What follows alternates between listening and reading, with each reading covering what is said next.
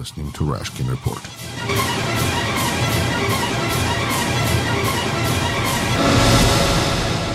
Вы слушаете и смотрите Rashkin Report. У микрофона Юрий Рашкин. И ко мне присоединяется сегодня блогер из Уфы Виктор Золотарев. Виктор, добро пожаловать на программу. Добрый день. Очень рады вас видеть. Ну что ж, так интересно поговорить с Уфой, центром Башкирии. Расскажите, Виктор, что происходит в Башкирии? Вы блогер, вы пишете, вас читают. Это замечательно. Несмотря на все то, что происходит вокруг вас, вы продолжаете этим заниматься. Расскажите чуть-чуть о себе, о том, почему вы пишете, о чем вы пишете. Пишу я примерно 7 лет. Написал я уже несколько сотен статей. Пишу я потому что, во-первых, мне это очень интересно. Видимо, как-то это было по природе заложено. Ну а последнее время идут события для России и для мира чрезвычайно важные. Происходят эти события, нас они задевают. Россия ведет военные конфликты с Украиной, с Грузией, в Сирии. Я за все это очень переживаю, протестую против войны всячески. Поэтому пишу. Пишу в основном на темы общества, проблем общества, о том, что происходит с выборами в России. Фактически выборов у нас нет, не осталось. Башкирия в этом является лидером. Идет она сразу после Чечни. Во время выборов показывает 75% явки. То есть фактически это говорит о том, что все 3500 наших участковых избирательных комиссий составляют фальшивые протоколы. В результате создается особенность, совершенная политическая особенность нынешней системы и Башкирии, это же относится и к России. Мы имеем нелегитимный депутатский корпус, который непрерывно принимает законы, которые законами не являются, назначает в то же время он судей, утверждает этот депутатский корпус. И в результате получается сама ситуация с фальсификацией. Нелегитимность, это слои нереального, невыполнения, так сказать, нелегального законодательства и так далее, управления страной. Но вот это просто такой маленький вопрос. Вы сказали, что пишут, что 75% явка была. Какой процент вы считаете на самом деле явился? Я занимался очень много этим. В особенности у нас есть вот Иглинский район рядом с Уфой, ну и по самой Уфе. Реальная явка, в Башкирии проживает 4,5 миллиона человек. Ну там почти 2,5 миллиона избирателей получается. Явка реальная на селе 10-15, редко-редко 20%. Если избирают там президента, то чуть побольше бывает. То есть никогда даже в самой Уфе явка не выходит за 50%. А вот это говорит, участковых избирательных комиссий 3500. И чтобы вот эта цифра на всех них показала 75%, им необходимо сфальсифицировать практически все протоколы. И это происходит по приказу начальства, сверху вниз, прикрываясь всеми ветвями власти. Виктор, но вы же живете в стране, где все понимают. Как люди относятся к этой ситуации? Ну, к сожалению, все давно понимают, что на выборах ничего не решается. И тот небольшой процент, который ходит на выборы, они еще как-то, ну, если это пожилые люди, они как-то еще во что-то верят. А в основном народ не ходит на выборы именно из-за того, что список, кто будет депутатом, определяется заранее. Утверждается Москвой, согласовывается здесь, в основном Единая Россия, губернатор, ну у нас он называется глава республики, и совместно с ними председатель, допустим, Курултая, тоже от Единой России. И далее Москва это администрация президента или это что? Да, конечно, да. Ну, конечно, да. То есть, в общем-то, Путину приносят какие-то варианты, он утверждает, и дальше администрация президента отслеживает то, что происходит в регионах, в частности, ну, в 80 регионах России, в частности, наш регион получает. А здесь происходит что? У нас тоже есть администрация президента местного, руководителя, и 54 района в Башкирии находятся. Вот главы администрации совместно со своими замами заставляют, фактически используя свое служебное положение, всех членов и председателей участковых комиссий, в первую очередь, конечно же, составить вот такие протоколы с завышенными явками. В 2016 году у нас были наблюдатели и от Радио Свободы, и самые разные независимые корреспонденты. Все показывают, что реальные явки никогда не бывает более... Ну, то есть все приписано. Ну а отсюда дальше все запускается. И вот здесь такой возникает важнейший момент, что поскольку все ветви власти в момент выборов соучаствуют, то есть прокуратура, полиция прикрывает вот этот момент, а для того, чтобы получить на выходе 75%, происходят сотни тысяч преступлений. То есть ведь каждая подделка подписи, они ведь записывают эти подписи в журналы. Конечно, каждый голос — это преступление. И плюс 3500 протоколов сами по себе. Это же сколько преступлений. И эти протоколы продолжают. Да. И поскольку они совместно вступают вот в эту связь, все проделывается ради узурпации именно власти. Небольшой кучкой людей. Ну, команда идет из Москвы, а здесь, в общем-то, это продолжается дальше. Вот губернатор, главы администрации районов. И поскольку они во время выборов совместно совершили эти преступления, то дальше они как бы разрешают друг другу, начинается отъем предприятий, то есть дается карт-бланш главам администрации на различные нарушения законов. Ну и фактически страна не может выйти. И далее мы получаем в результате этого нелегитимный депутатский корпус, который, естественно, молчит, когда руководство говорит, что давайте пойдем на Украину войсками. Они молчат молча, потому что они фактически полностью зависимы. Уже с самого начала, когда они вступили тоже ведь во время... Ведь все депутаты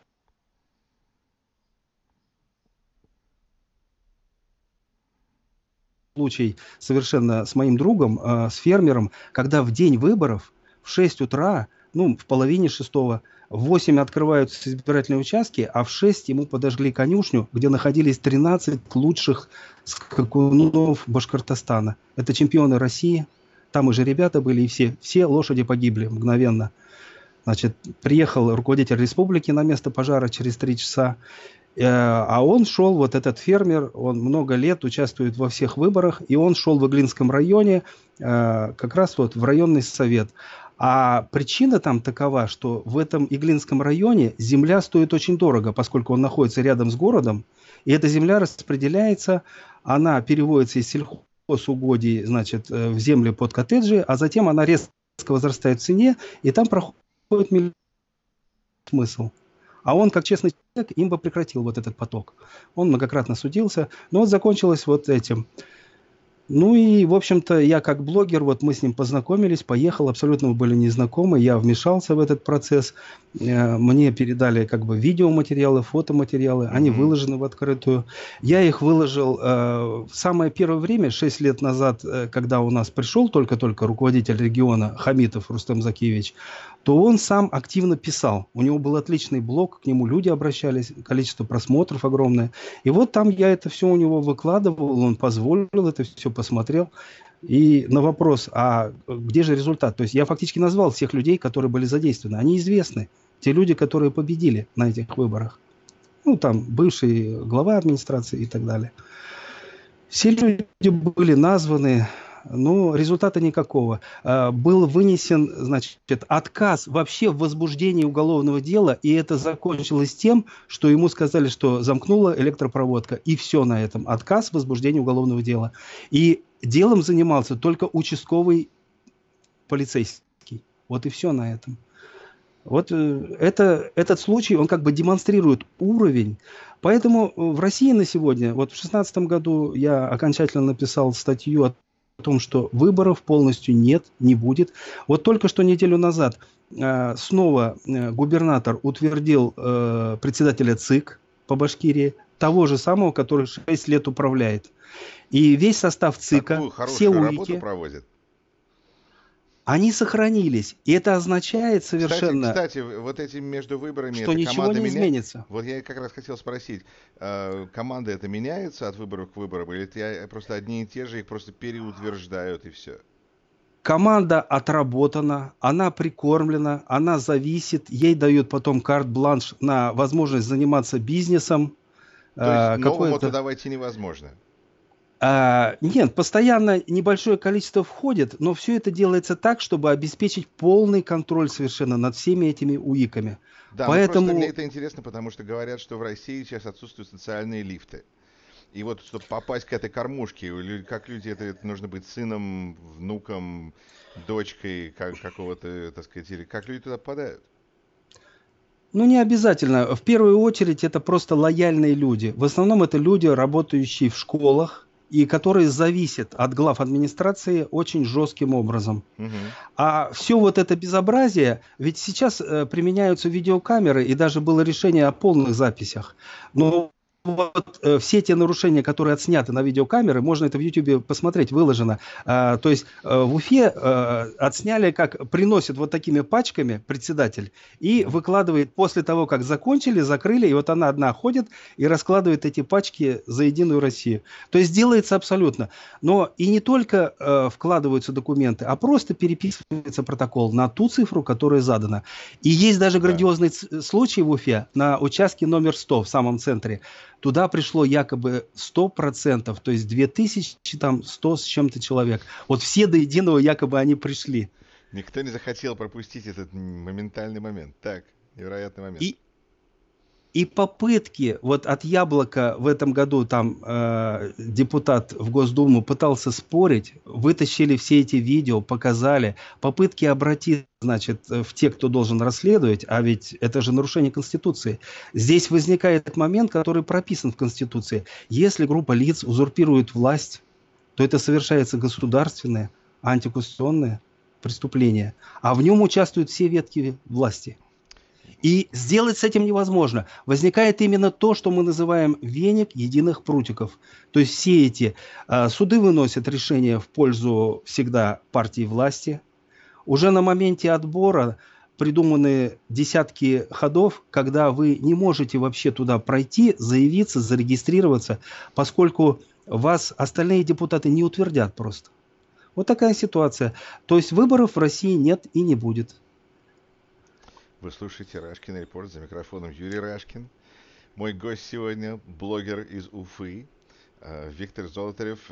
Виктор, у меня просто набирается, вы так много вы можете вести собственную программу. Я просто думаю, у меня появляются какие-то дополнительные вопросы, когда вы об этом Да-да, говорите. пожалуйста. Да, во-первых, почему вы считаете в Башкирии такой высокий, именно вот так хорошо с явкой, именно вторая после Чечни? О чем это говорит для вас?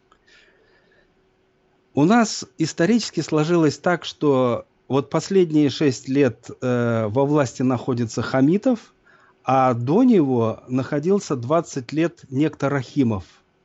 Это был очень жесткий человек, у него был свой клан, они совместно, то есть шла вся приватизация, 20 лет это как раз участие в приватизации. У нас есть в Уфе 4 нефтеперерабатывающих завода, мы по СССР были вторыми на объемах переработки. И вот все эта собственность приватизировалась. Сын Рахимова уехал за границу по решению суда, то есть велся суд и так далее.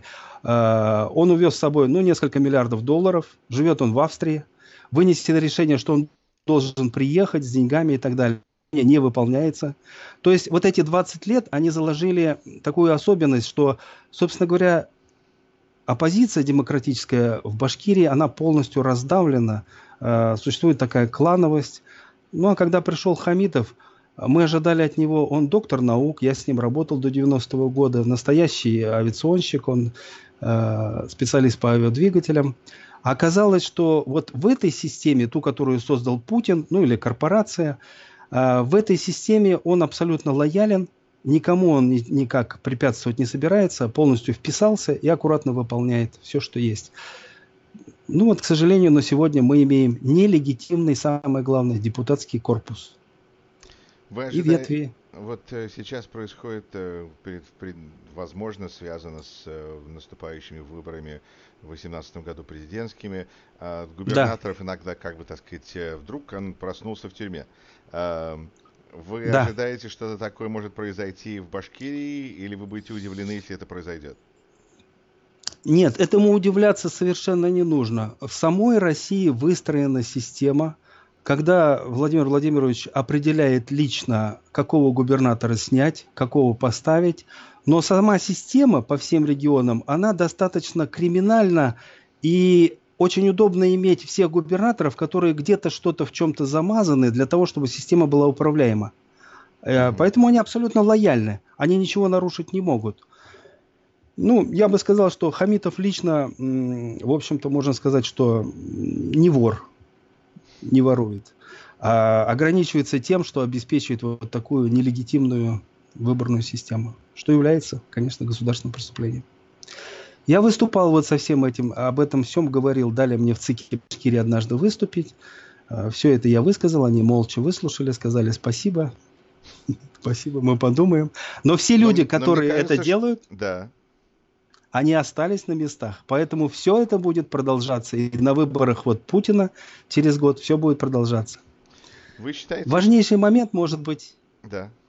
мы Закончите. затронем. Вот буквально, поскольку последние 3 дня, вот обратите внимание, Владимир Владимирович поехал на встречу G20, Да. разговаривал там, и его встретили, значит, О, с да. ним разговаривали, и целых 2 часа, мировая новость и так далее. И важнейший момент, что это происходит в то время, когда по штабам Навального по всей России, в том числе по Уфе, с участием полиции явно надуманные разгромы. То есть вскрывают двери, выносят оттуда оборудование, изымают тиражи. То есть кто-то, ну а у нас принимает решение именно Владимир Владимирович, принято решение, что Навальный в выборах этих участвовать не будет. То есть вот этой имитации решено от нее отказаться. Но вы знаете, тут есть еще такой вариант, что, мне кажется, Путин на это смотрит как тактику, которую он видел использовать, которую он подозревает, была использована против него, когда произошел Майдан практически во время Олимпиады, и он был отвлечен и не мог этим, как бы, видимо, так сказать, заниматься, может быть, я не знаю, но мир был занят Олимпиадой, и произошел Майдан, а тут он уехал, и тут же начали громить штаб. Есть какой-то, так сказать, тут момент, что кто-то отсутствует или отвлечен, и в этот момент что-то происходит. Не знаю. Ну, я знаю, могу легко ответить. Прошу. Вы недавно делали передачу с Юрием Георгиевичем А Фельштинским. как же, помню Так вот, хорошо, да. именно его книга, то, как описано, это максимально, на мой взгляд, соответствует тому, что происходит в России. То есть система выстроена полного контроля, и, собственно говоря, у власти находится, ну, как там сказано, корпорация. Ну, а Владимир Владимирович ее достойный лидер, представитель с большими полномочиями. Поэтому любой губернатор может проснуться, как вы спрашивали, в тюрьме, может он быть заменен, это абсолютно в любой момент. По выборам, по Навальному сначала думали, что он как бы оживит выборы, Да. вот подряд митингов, и молодежь пришла на митинги. Но стоит отметить, что там митинги были без политических требований в основном, а именно вот молодежь задела несправедливость, то, что идет большими объемами воровство людей наверху, а как бы те, кто должен заниматься, то есть там прокуратура, Следственный комитет этим не занимаются, отказались расследовать. Вот молодежь это задела. Ну То есть это хорошо. экономическое требование. А в Уфе что-то происходило 26 марта?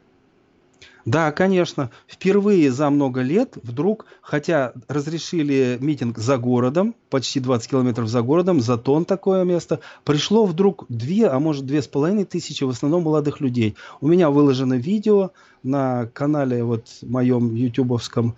Ну, много таких видео есть. Давайте тогда возьмем по пару секунд и скажем про наши каналы. Какой у вас канал, где вас люди могут почитать, посмотреть? Ну, в основном я писал много лет Нора 09 в живом журнале. Кроме того, в Ютубе также Нора Виктор называется канал. И почти 180 с лишним статей я написал наш лучший сайт башкирский политический сайт, который называется «Уфимский журнал». Вот за эти годы, в принципе, наверное, за 3,5 года я, столько написав об этом, на мой взгляд, приучил, что достаточно много чиновников наших башкирских, и не только наших, они читают это все. Они читают, никак пока, так сказать, к сожалению, это не меняет, но, в принципе, они читают, думают, как лучше им это изменить. По выборам мы видим, что снова Валеев назначен председателем ЦИК. То есть снова будем иметь, я гарантирую, 75% будет, 80%. 80%? Да. Но ситуация в этом смысле знакомая, потому что даже здесь я знаю, что единственные люди, которые наверняка прочтут любой блог или статью в газете, это те, кто там упомянуты. Поэтому и людям всегда очень любопытно услышать о себе, посмотреть, что о них сказали, что о них подумали. Это же так приятно, кто-то обо мне подумал. Будем надеяться, что вам это дает какой-то, так сказать, процент дополнительной свободы в ваших выборе слов и так далее. Я тогда напомню быстро слушателям, что вы смотрите Рашкин Репорт, за микрофоном Юрий Рашкин. Подписывайтесь на канал Рашкин Репорт, там вы найдете интервью, мне кажется, с очень интересными людьми, интересные разговоры. А также не забудьте лайкать страничку на Фейсбуке, где появляются не только эти интервью, а также разные другие новости, а также наблюдения ведущего продюсера. Ну что ж, продолжим. Виктор, у меня таких два больших, может быть, не знаю, насколько вы хотите на них отвечать вопросы, но я заброшу. Во-первых, у меня такая теория, возможно, я не помню уже точно, что по этому поводу думает Юрий Георгиевич Фиштинский, но что то, что происходит в России сейчас, движет ее в сторону раскола. Просто, может быть, это уйдет к Китаю, может быть, будет сепаратизм, может быть, что-то будет. Но вот страна, вот как она сейчас держится, почти что на соплях, что сколько такой может продержаться и чем это закончится. Поэтому я хотел узнать у вас, как человека, который живет в Уфе и в Башкирии, что происходит у вас в смысле сепаратизма. Вы считаете, что это что-то накаляется, или это просто нереально, или, так сказать, что вы видите? Абсолютно правильно поднят вопрос.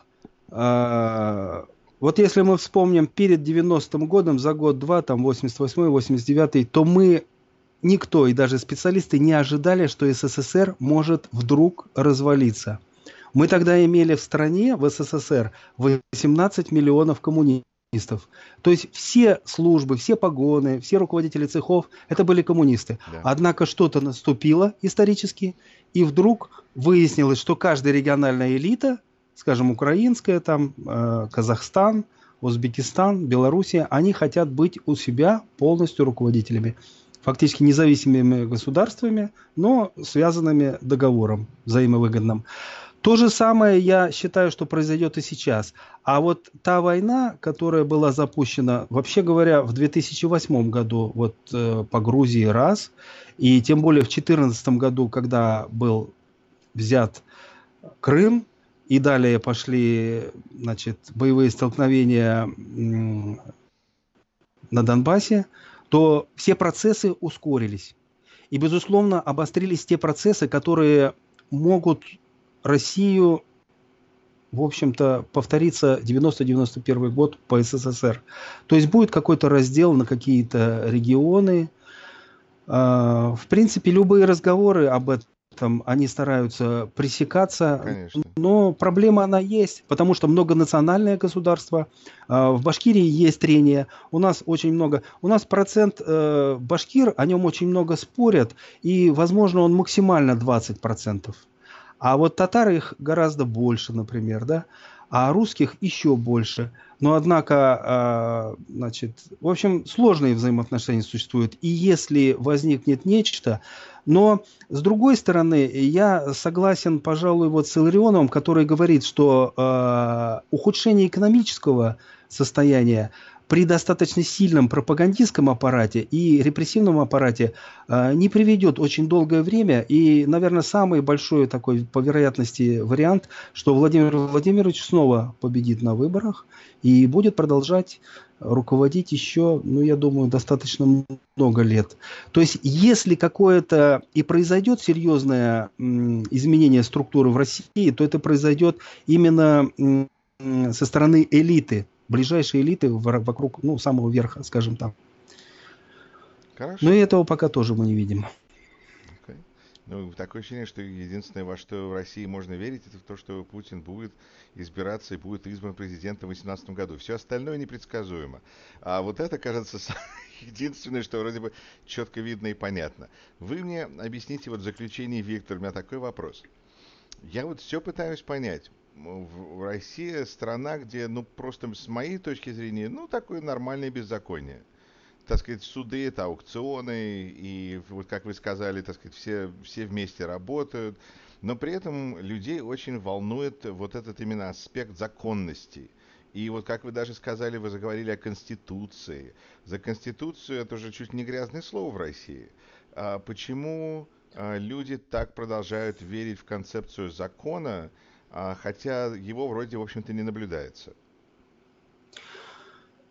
Ну, во-первых, действительно, для оппозиции это и спасение, и правильное направление говорить, что мы в интересах Конституции. В Конституции России четко записано, что власть, депутаты должны избираться на выборах.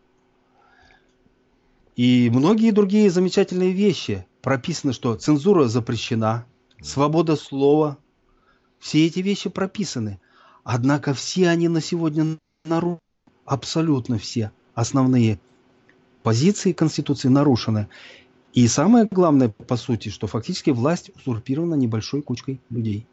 Людей в погонах, с ними же олигархи. А все эти люди с имитацией выборов вступили в некоторую связку. И когда вы спрашиваете, а по закону ли это, и почему люди тянутся к закону, я вот уже произносил, что я много раз применяю такой термин, что мы имеем, в общем-то, веник единых прутиков. То есть тот режим, который напоминает Италию, Германию 30-х годов. А в нашем случае с Россией, то это напоминает сталинизм. Мы, конечно же, имели подобную систему, где была одна партия, где те, кто владели властью, были всегда правы во всем. Оппозиция всегда для нее была тюрьма или топор. Ну, а все остальные, кто просто, так сказать, ничем политикой не занимались, они должны были жить по законам. А жизнь по законам, это ведь тоже, скажем, в Германии в той же, там же по закону существовали концлагеря. То есть законы не всегда являются замечателями. Вот в Да, но этом они плане как-то в можно... России существует как какая-то такая защита от полной анархии. Это правда. Конечно, людям хочется чему-то следовать. Но на сегодня, вот на этих митингах мы видели выступление, скажем, профессионального адвоката, который как раз вот кандидат от Яблока, который утверждает, что в суде в Башкирии вы можете выиграть, если это суд бытовой или он какой-то между предприятиями, вы Да ну, можете выиграть. да ну. Но если вы спорите против чиновника, то это однозначно, тем более, значит, чиновников в погонах, вы проиграете всегда. То есть это совершенно заданность. И это следствие, кстати, нечестных выборов. И пока мы не уйдем от нечестных выборов, а уйти от них совершенно невозможно в данной системе. Поэтому, к сожалению, вот мои прогнозы, они очень мрачные. То есть эта система сохранится надолго. И причем она все время, она устроена так, что она все время укрепляется. То есть в динамике она становится все крепче. Ну, возможно, произойдет то, что вот у вас главной темой сейчас является по Трампу. Если вдруг произойдет так, что будет признано, что Трамп и его команда виновны и были в сговоре, ну, с командой от России и получили эту власть в некотором сговоре, то там произойдет импичмент. В отношении России могут быть приняты самые жесткие санкции. Возможно, тогда что-то, значит, будет меняться, потому что все-таки элита у нас имеет полно недвижимости на Западе и у вас и так далее. Вы знаете, Я это интересно, это очень интересный момент, и действительно тут возникает вопрос, где начнет эти домино падать. И все надеются, что они начнут, видимо, падать у соседа, и потом у нас упадут автоматически. Потому что я смотрю, так сказать, коротко просто поделиться тем, что я вижу. У нас, извините, Конгресс и Сенат, которые под контролем республиканской партии, в которую входят президенты, так сказать, официально. Поэтому они если они начнут против него импичмент, то их избирательная база их съест. И они этого очень боятся.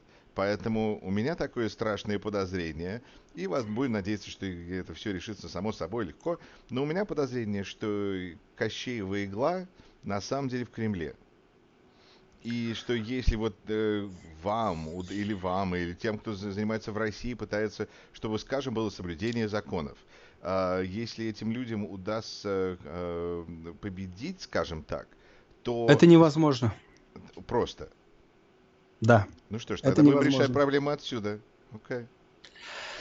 У нас все большая надежда на то, что да, я понимаю, что вокруг Трампа целая команда и огромные деньги, и люди потеряют очень много, если это произойдет. Ну, как говорил Фельштинский, там порядка 46 человек сели в тюрьму по Уотергейту, а в данном случае может быть и гораздо больше. Но тем не менее, если все-таки сговор был, а доклады мы видим, и факты их очень много, деньги, увольнение директора ФБР, которая связана тоже со всеми этими вещами, разговор зятя с Кисляком. То есть здесь фактов ведь очень много уже, и Да. все спецслужбы высказались по этому И поводу. главное, общественное мнение все уже как бы решили, знали и признают.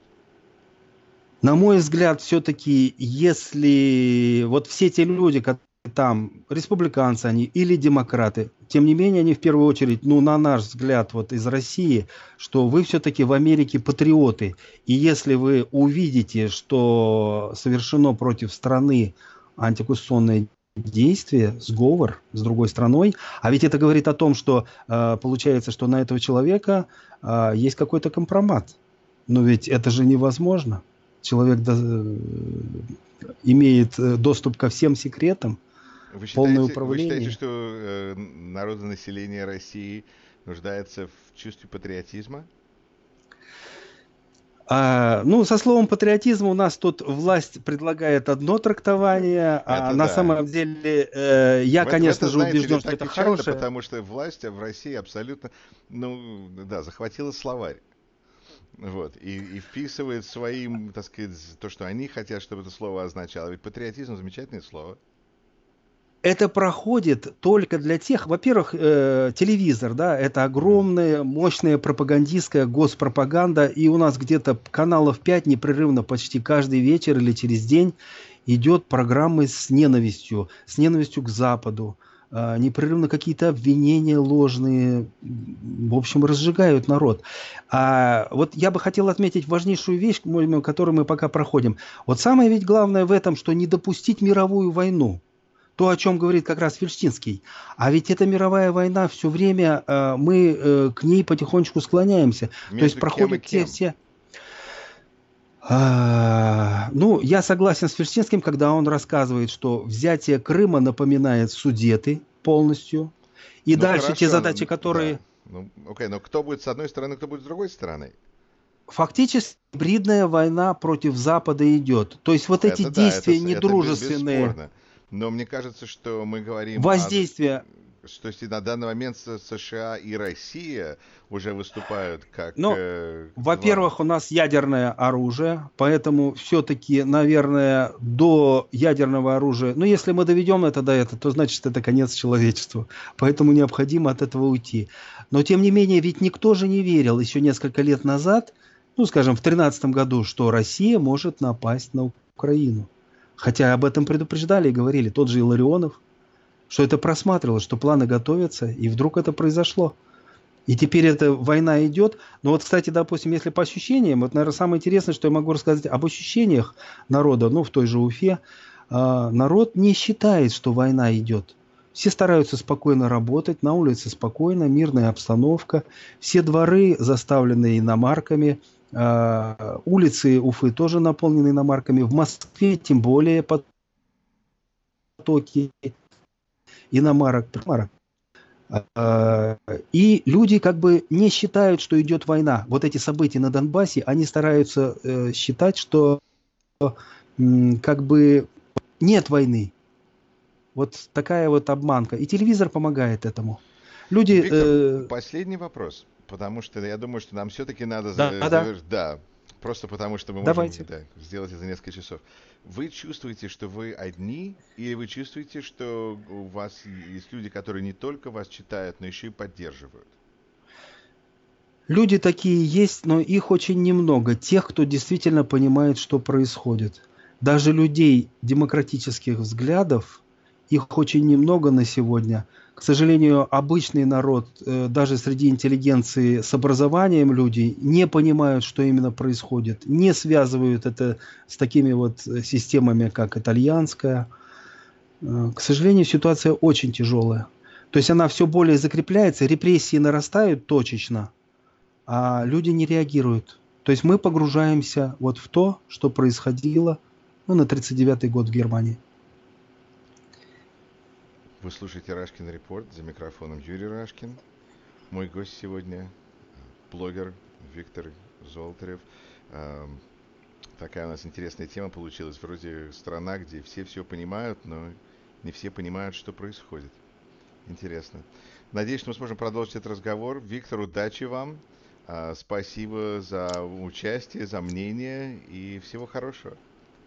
Спасибо огромное. Был очень рад вас видеть. Очень рад поговорить с вами на важные темы. Спасибо. You're listening to Rashkin Report.